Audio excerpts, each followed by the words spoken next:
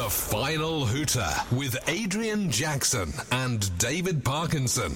Hello, and welcome to another Final Hooter here on loverugbyleague.com. My name's Dave Parkinson, and yes, we're still socially distanced. We're still doing this all over the other end of the phone, and I can hear Adrian sat in a rather blustery position. Where are you, mate? I'm at a location park here. I'm just overlooking the Bridgewater Canal on the outskirts of Runcorn. See, I'm always impressed with where you get to. It's always different places in and around Widnes and Runcorn as well. Oh, you see, I sat on the house sofa Thursday and Friday watching the playoff games. I thought, you know what, for this podcast, I want to get out and about, bit of fresh air on a Sunday afternoon. Why not? Now, Star Watch, have you seen any rugby league players lately? Because you tend to on your travels, don't you? Don't seem to find any in Runcorn, I'm afraid. Oh, that's a shame. No, I haven't. No. That's a shame. I did walk past the old Canal Street on my little walk down the Bridgewater Canal. And we mentioned that last week, didn't we? Last time we did one of these, where you mentioned about the pies. The pies were the best thing from Canal Street. Best pies in football, in non-league football and rugby league, yeah, definitely. Anyway, we're not going to talk about pies, although we... All I'll tell you is this canal runs from between Runcorn and Lee. There you go. See, that's not a bad place to end. No, not at all. Anyway, we're back. Go season in November and we're still going. I know. I don't know about you. I'm starting to get rugby fatigue. I feel like I should be in a pre-season lockdown, and I'm not. I know we're in a national lockdown because of coronavirus, but I'm thinking, what's happening to me pre-season lockdown? It's not happening. You know what? We're going to have to start it late, aren't we? We're going to be all out of sync. I think everyone is going to be, aren't they, really? Because once you get the grand final out of the way in Hull next Friday, it'll literally be a 4-week turnaround. They'll all be thinking about getting ready for a brand new season. It still doesn't sound right, that, does it? Grand final in Hull. No, doesn't really, does it? No, not at all. But yeah, we finally got there, haven't we? It's been a season of diversity, hasn't it? Playing games played behind closed doors, teams not playing the fixtures. Players being tested positive for coronavirus, all the other elements going on.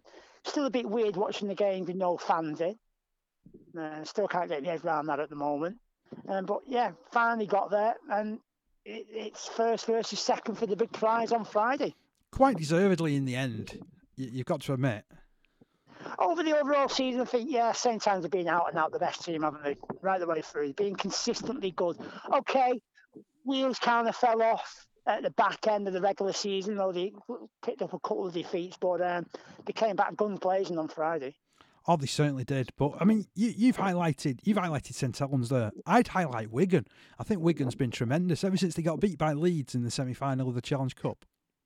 Done a tremendous job, hasn't he, Adrian Lamb? When he came in last year, he had all that hoo-ha with Sean Edwards. Was Adrian Lamb just going to be here for a season? Players didn't know what the heck was going on. Weren't really buying into the Wigan concept and what Adrian Lamb wanted. But as soon as that all got ironed out and he was given a brand new deal to stamp his authority on the club, players bought into it and they've never looked back, have they? Wigan certainly have been the most improved team of the season for me. And finished top of the league when all's said and done. I mean, I know it's been weird with all your points percentages and all that type of stuff, but they've deservedly got that mark come the end of the year, haven't they? They have, and it sets you up what's going to be a cracking grand final. I can't pick a winner. I really can't. I feel that we should look a little bit at the two semi-finals, to be honest. Starting first of all with that one involving Wigan and Hull. I mean, Hull were sort of almost parachuted back into the playoff system a couple of weeks ago, weren't they? And they give their all. I thought they were well in the game for about 20-25 minutes. They actually led 2-0 early doors thanks to Mark Sneed's penalty. And then it all caved in around them after conceding a stupid penalty, and Wigan just thought, we're not going to be bullied on our own pitch. Well, that was the turning point, wasn't it? I mean, a rush of blood by Griffin, and that seemed to kick Wigan into action, didn't it, really? If I'd been the whole coach, I'd have been dragging Griffin off to have a bit of a word in his ear. I know you texted me that. You said that you would have got the old shepherd's crook and got him straight off. Oh, without a doubt, because that was the turning point, wasn't it? I mean, big hit from Scott Taylor and to dislodge the ball, and you could see how much it meant to me. He was like a man possessed, wasn't he? He was standing there going, yeah, liking it. And then George Griffin goes and does that. Silly. And Wigan didn't look back. You know, they had like Joe Burgess and Harry Smith both scoring tries before half-time. Then afterwards, it was Zach Hardacre, Jake Bibby and Bevan French finishing them off. Bevan French is the man everyone's talking about at Wigan. They're relieved he signed a new deal, hasn't he? But one player that's impressed me for the Cherry and Whites has been Harry Smith. He's done well, hasn't he? I mean, I know like he was in the team fairly regularly up until that semi-final defeat, and then I think he's only featured once or twice since, but he certainly stepped it up at the weekend, didn't he? I think there's a real future there. Great kicker. He is. There's a fellow with knees as well as Harry Smith. Oh, that's why you give him a mention. He's got a good pedigree, shall we say. He's got a good rugby league grounding. Well, you look at conveyor belt rolls on. You look at a couple of the really promising halfbacks that are pushing through at the moment, and they're both from Widnes, aren't they? I'm thinking of the other lad at St Helens. But really good player is Harry Smith. Although his drop goal would probably not be one to savour. It kind of just snuck in, didn't it? Players are not renowned for drop goals, you know that. I do. But shocking. It was important. Really it was important. Compared to the dark side of rugby, it was shocking. So it was Wigan Warriors. You got the names in the grand final plates for a week on Friday. Who's going to join them? Is it going to be Saints? Or is it going to be Catalans? Steve McManara said he's got the game plan in place. They're ready to go. For the first half part, the game plan for me looked like Catalans just wanted to bang a few heads, and it certainly worked for them. But if you're going to do that against St. Helens, you've got to make sure you've got to back up the plan, and that never happened for them. I agree. I mean, they were very, very physical, weren't they? But for me... there was some big hits, weren't there? For me, it was just like every time the ball reached James Maloney, it didn't get too far didn't get too far otherwise to anybody else, did he? Didn't have his best game, did he? No, got himself sin-binned as well, which kind of helped Saints to open up that 8-2 advantage after, strangely enough, Maloney had given him an early advantage with a penalty goal. But that was as good as it got, really, for Catalans. They just got rolled second half, didn't they? And Kevin Nguama, wow, what a game he had. I thought St. Helens were ruthless, both in attack and defence. Like I said, took a couple of big hits, players fell on the head knocks. Like James Graham, who was filthy with the decision, wasn't he? He wasn't actually sat there watching the game during the second half. Lou McCarthy-Scarsbrook was mentioned during the commentary that he wasn't going to be coming back. Aren't you thinking, my word, this game's in the bag here for Catalans? But McCarthy-Scarsbrook showing he's a tough old Cockney, and he was able to get back out there for the second half. He looked fresh as a daisy that second half. So I don't know what they were on about when they were saying he don't look like he's going to come back. How old is Louis these days? How old is he? How old is he? He's getting on for 34, 35 now, is Louis. Yeah, very experienced campaigner. Just signed a new contract, actually, at Saints. Yeah, our governor, yeah. Is that what we're calling him next season? He's the governor. The old governor. The old governor. And we've got to say it. I'm not doing accents. We've got to say it. We've got to say it in a Geordie type, not a Geordie accent, in a Cockney type accent, have we? Yeah, right. No. But I mean, I just felt for Catalans and Hull, it was getting too far for both of them. They had their cup finals the week before, and I felt Hull ruthless and really good against Warrington. Catalans doing the same the week before against Leeds, but they just couldn't back it up, and that just shows you how difficult it is to try and get to a grand final when it's a top six format, certainly when you're playing the week before. Oh, very much so. And I agree with you. Both of them were very intent on getting the wins last week, weren't they, and just couldn't seem to back it up. So, just for reference, it was James Maloney who opened the scoring for Catalans Dragons with a penalty early doors after 6 minutes. Lachlan Coote responding for St Helens with the first try after 14. He converted and kicked a penalty before Kevin Nguama went over for the first of his treble 9 minutes before half-time, and Coote's goal opened up a 14-2 half-time advantage. Into the second half, Nguama was quickest off the mark with a try after 43 minutes. Lachlan Coote followed up for his second after 51. Lovely bit of interplay. Coote kicked his fourth goal before Johnny Lomax went over before the hour. James Bentley had St Helens in cruise control after 65 minutes. Nguama completed his hat-trick 10 minutes from the end, and Regan Grace put a cherry on top of the cake, with Lachlan Coote converting 8 out of 9 and finishing with 24 points as Saints won 48 points to 2. So, first versus second, fully deserved. Who's going to get their hands on the grand final trophy, Parky? I couldn't tell you. I don't know. I think if Wigan See, when Wigan play Saints, they get drawn into what Catalans do, which is try and knock 10 bells out the pack, don't they? That's what Wigan tend to do against Saints. Then Saints seem to grind them into submission. So I think Wigan are going to have to change tack. They're going to get the victory on Friday. I don't know, it worked for him last time, that though, didn't it? And they were quite convincing against St Helens the last time the two sides met. Again, it was a case of the halfbacks really gelling, and Bevan French out the back provided something a little bit special with his pace and his agility. So, for me, as far as Wigan are concerned, they've got to get Bevan French involved as much as possible. They've got to give him as much early ball as they can and see what he can do off the back of it. But we also know that they've got such a strong pack, Wigan, that they'll go toe-to-toe with anybody. And I think if the likes of Partington and, the likes of Flower and that get through the fitness aspects of it, then they're going to give Saints a hell of a game, aren't they? Yeah, it's going to be a tremendous final. Saints obviously got one or two issues regarding injuries. Now, will James Graham be fully recovered from his head knock? Will Big Al, will he get over that knee injury that we're struggling with on Friday? Will be revealed, won't it? It will. And I suppose as well, there's a couple of additional things regarding St Helens players playing the last games for the club. You've mentioned there about Graham. You've got the likes of Peyru as well, who's also jetting off to new pastures come the end of the year. And a couple of others as well who know that the days at St Helens are perhaps numbered and want to go out on a high. You mentioned players who were playing the last games in the red and white away at Saints, but announced last week that Sean O'Loughlin, he's going to be bowing out from the greatest game in the world for Wigan Warriors and what might be a grand final win for him. He's been a bit of a way to go out. What a way to go out! But he's been a bit of a special player for him, hasn't he, over a good number of years, particularly at club level. I think he's a tremendous leader of men. Did you know he actually made his debut back in 2002, Aid? Wow, 18 years ago, eh? He's like the $1 million man these days, isn't he? He gets injured, they seem to rebuild him and throw him back out there. He is there, Brian Robson, isn't he? He is the go-to man. He seems to inspire everyone around him to raise the standards. I do like how you sort of described that. I mean, if I'm right in thinking, the grand final, if he plays in that, will only be his 8th game of the season. So, yeah. They're all big ones that he plays in, aren't they? He seems to come out for the big games, doesn't he? and 10s normally to get the job done. So it'd be interesting to see whether he does get a grand final winner's ring on his hands and lift that trophy when he ends his career with the Warriors on Friday. But what a career, though.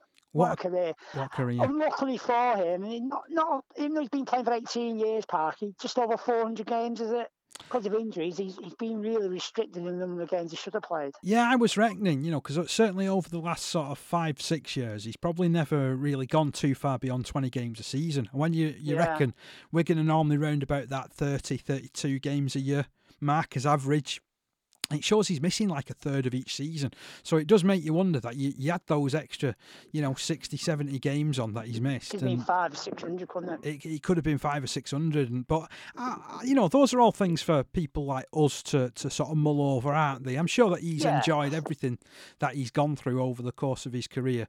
And I think the fact as well that guy has had such a positive impact, not just on the players around him, but also on the younger players coming through and working with the kids in the academy structures. I think that speaks volumes for him. I was just thinking about his injuries. In the medical room at the DW, he probably has a filing cabinet of his own. and his own bed of where he goes. Yeah. That's mine. I'm having that one. He had a filing cabinet of all the injuries he's had over the last 18 years. But with that in mind, we're going to have a retro rugby league here, aren't we? We're going to look back 18 years to the year 2002. What happened, Parky? Well, in the year 2002, obviously Sean O'Loughlin made his debut for Wigan. That came on the 5th of April. It came in a home game against Hull. Hull actually won that game, 20 points to 18, and it was in front of just over 8,000 fans at the DW Stadium. So that... Is that all? Well, I know people... What happened to the 12 and 13,000 you used to get at the old Central Park back in them days? But people have been saying, recently that Wigan's lost 25% of the gate in the last 7 years. They'd lost a lot more by that stage and were trying to build themselves up again, so it's not a new thing. It was a fans' revolt, wasn't it? A lot of them didn't want to leave Central Park and there's a bit of a fallout with Dave Wheeler, who forced to move from Central Park to what is the DW. It was always a weird one, though, because they always got 15,000 against St Helens whenever they rolled up into the stadium. So people managed to put that behind them when it was Saints that were in town. But yeah, I thought I would do a little bit more of a general look before we look more at the rugby league. So I'm going back to April 2002. Now, if you was listening to a song on the radio, it could have been Gareth Gates. He was at number 1. Shakira's Whenever, Wherever was everywhere. I remember the video to that, to be honest. And I'll just leave it there for now. The top 20 also included Will Young, Enrique Iglesias, Badly Drawn Boy, and even Travis, who are making a bit of a comeback this year, aren't they? So the album charts, that saw the likes of Nickelback, Blue, and Alicia Keys riding high up there. Well, if you was going to the pictures, you know me, I like my films. You could have been watching Ali G in the House. You might have been watching Blade 2 with Wesley Snipes. You could even have been watching the first Ice Age. And no, I'm not talking of any sort of documentaries or anything. I'm talking about that with the little furry creatures and what have you. Oh, the movies. The movies, yeah. And on that particular day, Arnold Schwarzenegger's Collateral Damage was brought out as well. That sums up rugby league, doesn't it? Collateral Damage. I thought that was an interesting little link there. You mentioned Gareth Gates there, and I remember at one time during the Bradford versus Warrington game. You remember the old match day experience at the Ulster back in them days? I do, yeah. Yeah, I remember they actually reeled out Gareth Gates at half time to do the half time entertainment. Did he sing? He did actually, yeah. I don't know if he was singing live, but he was definitely out there. So that's what was happening around about the general time. From speaking from a rugby league point of view, 2002 started off with Bradford Bulls winning the World Club Challenge, defeating Newcastle Knights 41 points to 26. Kurt Gidley, who a few years later had a stint at Warrington, was actually playing wing that day for the Newcastle Knights. So it just shows he was getting on a bit when he came over to Super League as well. And 35 when he landed at Warrington, wasn't he? He was, yeah. While 2002 was also the year that saw Chris Redlinski rise from his sickbed to put in a masterful Lance Todd Trophy winning performance as Wigan defeated St Helens 21-12 in the Challenge Cup. Was that the one that Murray threw when the pitch was flooded? It was, yeah. There'd been torrential rain for most of the week before, hadn't there? Yeah. They were wondering whether it'd go ahead. And about to this day, St Helens wish it hadn't, to be fair. But, current Wigan boss Adrian Lamb was also instrumental. He scored a try and a drop goal in that success. It would be fair, though, to say that St Helens did top the table by point difference come the end of the season. 14 points better than Bradford in the end. Both of them had a league leader shield. Did they have them back in 2000? I'm not sure whether they had league leader shields, but certainly they got the award as the top dog that season. It was probably a pennant or something, wasn't it? Right. Who won the grand final? Who got to the grand final and got to lift the trophy then? Well, it was St Helens. St Helens got through to win the trophy. They actually defeated Wigan in the grand final eliminator, so they actually got a bit of revenge that day. Right, okay. And they beat Bradford by 19 points to 18. Close run thing. That's a Sean Long drop goal that won that, wasn't it? It was, and there was a bit of a dodgy call right at the end when people thought there was a voluntary tackle that came in from Chris Joint. You know what? I've seen that action. I'm convinced it was. I've only ever seen one of them penalised, and that was a few years ago when Neil Turley was playing for Lee. Mm. And it would have been a few years ago because Turley was playing for Lee in this season as well. Outside of Super League, everyone was in one division, so it was the last of the Northern Ford Premiership seasons. So there was 18 teams in the division below Super League. That's a long old season, isn't it? 27 games each of them played. Wow. Top of the table, Huddersfield Giants, coached by none other than Tony Smith, who's still going. And they didn't actually lose a game all season in the league. The only game that they lost all the way through the year was when Doncaster knocked them out of the Challenge Cup. All right. Phenomenal performance. That also saw the year when the Buddies Cup, which later became the Northern Rail Cup, that got introduced to the Rugby League hemisphere. And who won that? Well, Huddersfield won it, strangely enough. They defeated Hull Kingston Rovers 32-6. That was over at Featherstone in front of over 4,000 fans. And, it would be fair to say that they had a real time to remember, did Huddersfield. They defeated Lee in the grand final. I've still never got over that one. 38-16 they won on that day. I remember doing an interview with Earl Crabtree. He mentioned that season. He was actually playing in the centres that year with Big Earl. He was phenomenal. He scored 25 tries, Wade. Try scoring machine. There was a couple of others that were also try-scoring machines that year for Huddersfield in particular. Chris Thorman, now coach at Workington, I think he got 24 tries. Stanley Jean, he got 28 tries. And if you're looking at rugby league as a whole, well, Heffin O'Hare, he was the winger at Huddersfield. He scored a massive 36 tries that season. There's a name from the past, isn't there? For no hair. Definitely. Current Batley boss Craig Lingard was also riding high in the try-scoring charts with 28. And the aforementioned Stanley Jean, who I said got 28. Top of the goals. Yeah, interestingly, in the World Rugby League back in that year, they used to have two try-scoring awards. They used to have the Championship one, or as it is, the Northern Four. But Super League one was won by Dennis Moran, wasn't it? It was, yeah. He was top with 22. Mark Calderwood and Keith Senior, both of Leeds, had 21 each. That season, Paul Deacon, Paul Sculthorpe, Wayne Bartrim from Castleford, Ben Walker of Leeds, they all kicked over 100 goals. Yeah, Paul Sculthorpe got Man of Steel, didn't he? I think he did, yeah. I've not actually. You've actually probably looked that up more than I have, to be fair, because I've not actually. I did have a little sneaky look before I came on my walk, but I can't remember all the information now. But I'm sure Paul Sculthorpe got Man of Steel. Was that also the year as well where the Aussies were filthy because he won the Golden Boot for the world's best player? Oh, they're usually filthy if it's not an Australian that's winning it anyway. So that's nothing new there, is there? To be fair, if it's not correct, I do apologise, but he definitely won it one year. I know that. Tell you what, though, I mean, it was a great year. It certainly got me thinking. It don't feel like it's 18 years ago. That Listen, Sean O'Loughlin will sit in Hull on Friday night and be thinking, "Wow, was that really 18 years? Gone in a flash." I wonder whether he'll think it's gone in a flash, though. No, probably not. Probably not. But yeah, fantastic. 18 years playing top flight rugby league. That's some record, that. It definitely is, yeah. And that was a great retro year as well. I enjoyed looking back through the book on that one, to be fair. Makes you feel old when you look back, doesn't it? You think, where's that time gone? I know I definitely feel old now looking back. I would have been, 22, 23 years old that time, hoping and following Lee everywhere, hoping they get into Super League. It wasn't to be. Well, my beloved Woodlands Vikings, they hit the heady heights of 7th place in that year. They did well, didn't they? They really settled into Super League, yeah. That was when Neil Kelly was the coach. Yeah, it got a bit tougher after that, didn't it, unfortunately? Yeah.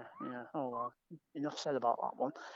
Flashing forward now back to this year, we all know what happened with Toronto Wolfpack. They aren't going to be taking part in Super League. So now the scramble's on to claim the 12th spot. One or two clubs have already reeled themselves out, Woodlands Vikings being one of them teams. Who do you think is going to get the nod, Parky? You know what? Be it in the hat, Featherstone throwing the name in? Featherstone will be in, yeah. No doubt London will be preparing a bid as well, although they've been... My heart always says Lee, because I always want to go with my hometown, and the instincts. And certainly the squad that Derek Beaumont is building and John Duffy is putting together, it's going to be very good, isn't it? They seem to think they've got a good chance of getting the nod. Is it tomorrow we'll find out? No, I think it's it's in the next week or so, isn't it? When we find out, okay. I believe. I don't think it's so soon. The criteria's been revealed, hasn't it? You've got to have finished in the top 5 in 2018 to 19, is it? Yeah, top six of the championship, and then you've got to have a capacity that's over 5,000. So everywhere ticks that box, really. Yeah, without a doubt. The only thing that worries me for the team that does get the nod. You're at a disadvantage straight away, aren't you? You've got a limited time to recruit players. And you're only getting £1 million as well, so it's going to be really difficult to compete and win enough games to stay up there. This is why I think that Lee are best placed, because Derek Beaumont's already gone on record and said that he's building for it, so he's just about ready for it. The players that they're bringing in have this experience of playing at that top level or have played there at some point for a long time in the career before. I suppose a lot of people's favourites will probably be York and Toulouse. For me, York are still building. I love what they're doing. we've spoken quite often, how much I rate York and the job that they're doing. But I just feel it's a little bit too soon for them, in all honesty. And Toulouse is the expansionist dream once more, isn't it? Get another team from France in there, see how they go, and watch them build and build and build. Certainly, I think moving to the venue that they're going to be playing at, sharing with Toulouse Rugby Union.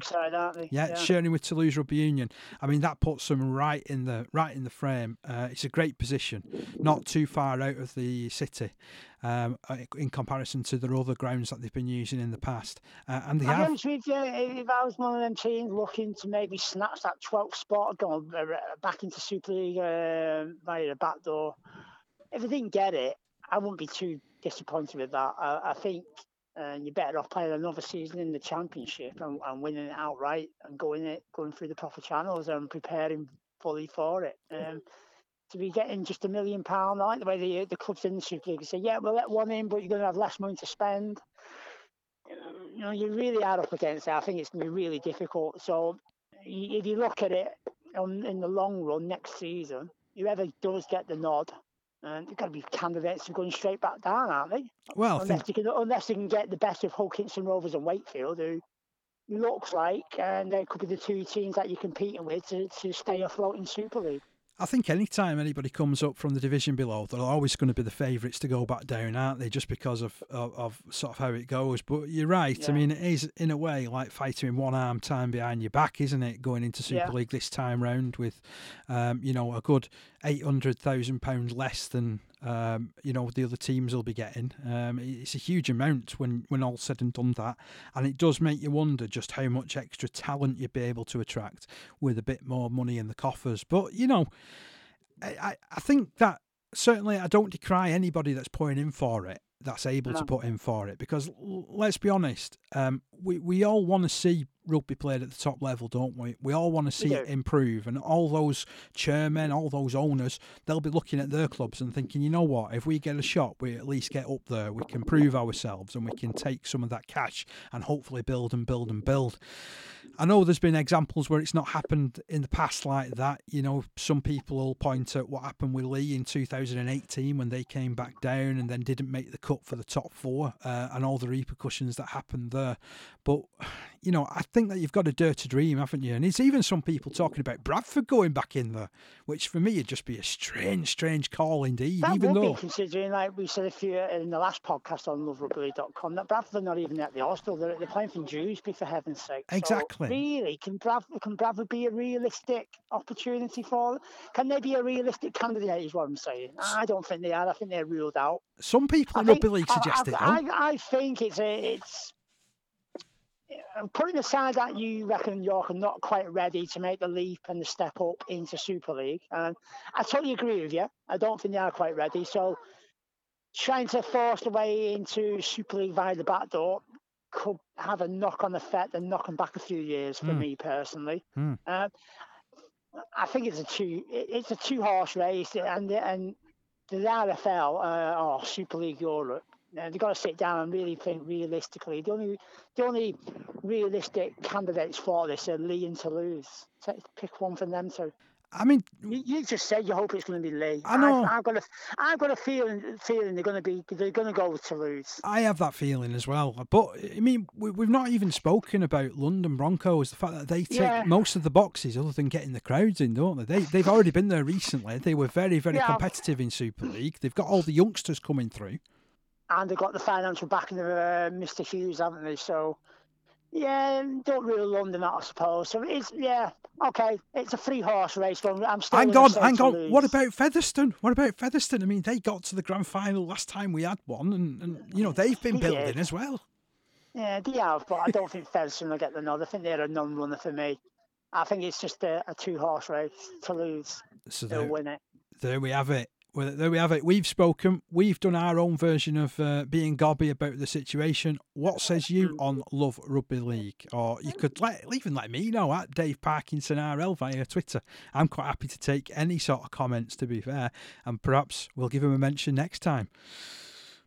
So all that said and done, with the gap that's going to be created in Super League, there's also a gap created in the Championship, because whoever goes up will need another team coming from League One, and already there's 2 clubs that's gone into that race as well. And who are they? Barrow Raiders. Yeah. And Rochdale Hornets. So both have good claims. They've both been in the Championship fairly recently. They've both strengthened off the field considerably. And, we're starting to put some promising results on the field as well. So I think Hunslet have ruled themselves out of going up. They want to push through on their own devices, I think. And All right. It wouldn't surprise me if someone like Doncaster or Workington also emerged in that race. So with that in mind then, League One, it's literally only going to be a 10-team division then, isn't it? It is, yeah. It's going to be a much smaller division than you would have expected. I mean, certainly as well with Ottawa saying that they're not going to come forward and play next season, which created another whole set of issues, didn't it, with players having to be released and, players scrambling round. It's good to see a couple of them show up at Workington and go and sign back with them. Couple's gone back up to Newcastle, I think, as well. So, it obviously just does show that there's still clubs in the market for players, but I feel really sorry that that experiment isn't going to take place next season. I'm sure it will at some point, but that's all for the future. Just sticking with what's happening this year, even though we're coming to the end of the season, clubs announcing coaches. The biggest secret in rugby league was finally revealed on Friday, or was it Thursday night, when Ian Watson was announced as the Huddersfield Giants coach. And Widnes have finally got the new man in place as well. Simon Finnegan decided Newcastle's not the place for him, and decided to go back to the club where he made his debut in rugby league in the UK, and that's Widnes Vikings. Yeah, I mean, we briefly spoke about Simon Finnegan, didn't we, and his journey during the last podcast, and it was a very brief mention, but let's give it the credence that it deserves. He came over here, he played for Widnes first of all, didn't he? Ended up going back to play for Widnes at the back end of his career before finishing off at Leigh. He's built himself up over a good number of years now as an assistant coach and stepped into that big job at Newcastle, and now he's landed that big job at Widnes, and it's always a big job at Widnes, so he's going to be under pressure right from the start, isn't he? Because the fans, they know what they want. Yeah, without a doubt. So Widnes had a club rebuilding, to be honest. So I think he will get the time, and he'll have a bit of money to go and strengthen the squad. But to be honest, before Tim Sheens did decided Widnes wasn't the job for him in 2021. He did recruit some decent players as well to boost the squad. So he's got a basis of a decent squad there as Simon Finnegan. He'll just have to put the extras to it and give himself a good chance of maybe competing for a playoff spot in the Championship. Yeah, I would agree. There's a few from that used to be at Widnes that don't have contracts due to the Ottawa situation, so I wonder if some of them will come back, to be honest. But those are all decisions for him to make, aren't they? Regarding Ian Watson, I like this call from Watson, in all honesty. Some people in rugby league have said that it's more a sideways move. I don't quite see it as a sideways move, in all honesty, because they're a bit more of a better structured club, aren't they, Huddersfield? They've been around a bit longer with regards to having youth structures, and they bring young players through. And I just think it's a brand new experiment for him, and I'm sure he'll get stuck in. It is, because at Salford he was batting above his average, wasn't he? He was always begging and stealing players, hoping they came good for him. And I suppose in the end, no disrespect to Salford, maybe just ground him into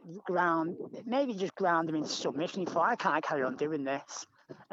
Huddersfield with the financial backing of Ken Davey, they're always a team that don't go around begging and stealing players, do they? They can attract quality players, and that's something he'd be excited to be working with, rather than having to beg and steal players and doing a good job with them. Well, that's right. He's actually got the opportunity to build something rather than build it every year only to see the foundations get knocked away. So, I mean, he's been brilliant at what he's done as Ian Watson, and on all the previous jobs that he's had. I'm thinking when he was at Swinton as well, they wouldn't have had a lot of money, so he was in a similar sort of ilk. But now he's moving up the leagues, isn't he, so to speak. I think that Huddersfield are a little bit of a bigger hitter.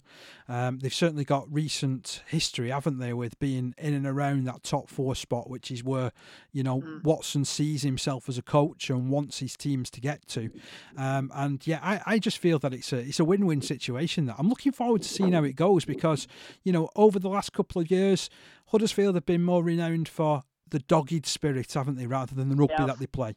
And we all know, having seen Salford and the way that Ian Watson likes to set up his teams, he likes an attacking brand of rugby league. So I think those Huddersfield fans are going to be in for a treat. Bring on the cowbells is what I say.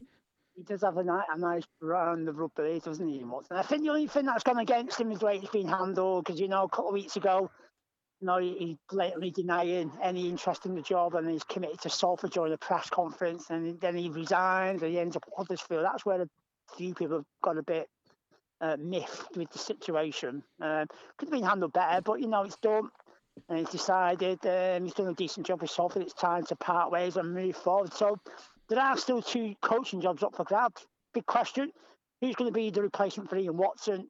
Salford need to make sure they get a quality coach in place, because if not, it could fall apart there, couldn't it, really? And the big club, the big job that's still up for grabs is Hull. Has Andy Lash done enough to get the nod permanently for the job? I don't think he has. 2 big decisions to make for both of those board of directors, isn't it? And it is. Because I'll already champion my old mate's cause here and say that Paul Rowley is in there. He's been there for 12 months. He knows those players that they're keeping.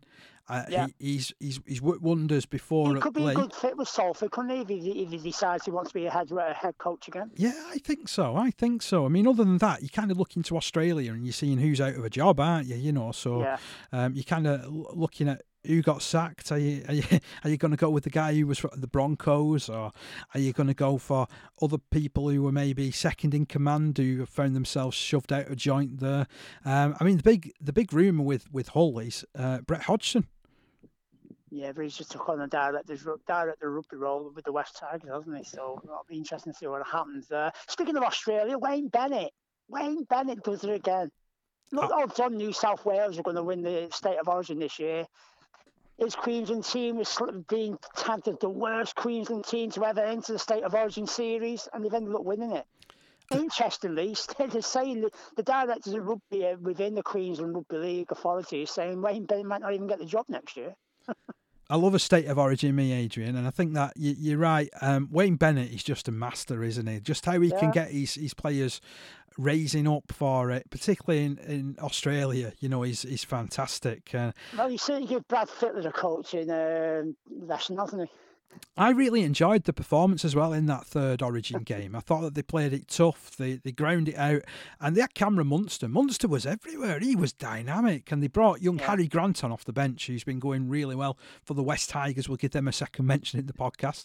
And, I just thought they were that much better and quicker and more sharp around the ruck than New South Wales, who were obviously hampered by losing James Tedesco after 20 minutes with that head knock. But, ultimately, it's another Wayne Bennett masterclass, like you mentioned, and he's got to be a shoo-in for that job next season, hasn't he? I'd give it him. The big issue regarding that, people going, Wayne Bennett's going to State of Origin, he's not going to be the Queensland coach. The problem he's got over in Australia, Queensland Rugby League stipulate that you want to be the Queensland coach for the State of Origin, you can't be involved in the NRL. And as we all know, Wayne Bennett's fully committed to South Sydney. It's the interesting one. I can see him altering that, Because, let's be honest, you don't get a coach like Wayne Bennett taking charge every single year, do you? So, exactly. you've surely got to tie him up as best as you can. It'd be interesting, won't it? Definitely. So we're just about out of time, but it'd be remiss of us not to mention that whilst we've been recording this, the Super League have announced their dream team for 2020. It's always a much anticipated thing. We've got to find out who's exclusive, have we? Yeah, I know that you're usually there interviewing people and what have you, but we can't be doing any of that this year. I can't do it from the banks of the Bridgewater Canal, man. So anyway, just give us the dream team then. Here's the team then. Bevan French, fullback. Kristen Inu and Ash Hanley out in the wings. Toby King and Conrad Hurrell in the centres. Then you've got half-backs Johnny Lomax and Aidan Caesar. Props Alex Walmsley and Mike Cooper. At hooker is Paul McShane. Second rows Liam Farrell and Kalepi Tanganoa, with Morgan Knowles completing the lineup as loose forward. What do you make of that? Interesting lineup. I'd put Danny Houghton as hooker for me. Oh, I'm not sure about that, to be honest, mate. Yeah, you think so? No. I don't think he's been anywhere near that. I would actually agree with Paul McShane's been thereabouts. If you look at his stats and the way he's gone over the course of the season. What do I know? I don't know nothing. I like Toby King getting in there, though. I think we've spoken about him before, haven't we? Probably one of the most improved players of the year is Toby King. So, yeah, no disagreements with that one. Conrad Harrell, yeah, you can't go against that one, can you? To be honest. The one that I would question, and I know there's always, because you've mentioned Hooker being the bit where you question it, he's loose forward. Malcolm Knowles, I don't know, he's like the modern Mick Cassidy for me. Great club player, but I don't know, surely there's another second rower who could slot that in there, or a prop forward. I'm surprised Mike Cooper's in there, to be honest. Are you? Yeah. He's always gone well this season, from what I can tell. He has, but dream team? Okay. We don't make the decisions, so there you go. Welcome return for Big Alex, though, at prop. Yeah, go with that one. Mike Cooper, I think there's been better players than Mike Cooper throughout the season. And I've always been a big Liam Farrell fan as well, so I'm glad that he's got a nod there. Yeah, Mr. Consistent, isn't he? Very much so. Very much so. Well, I think we've just about reached the end, haven't we, here, Ed? Yeah, we're going to have to go because I'm getting stuck to this bench now. I won't be able to move. I can even hear seagulls in the background, so you're attracting them with your butty. Yeah, because the good thing about this canal where I am, it kind of straddles the River Mersey as well. That's why you can hear the seagulls. We'll go and let you enjoy the wildlife. Meanwhile, we'll be back again very soon when we'll be reviewing all of what went on in the Super League Grand Final. But until then, I'm going to end it with go and enjoy your rugby league.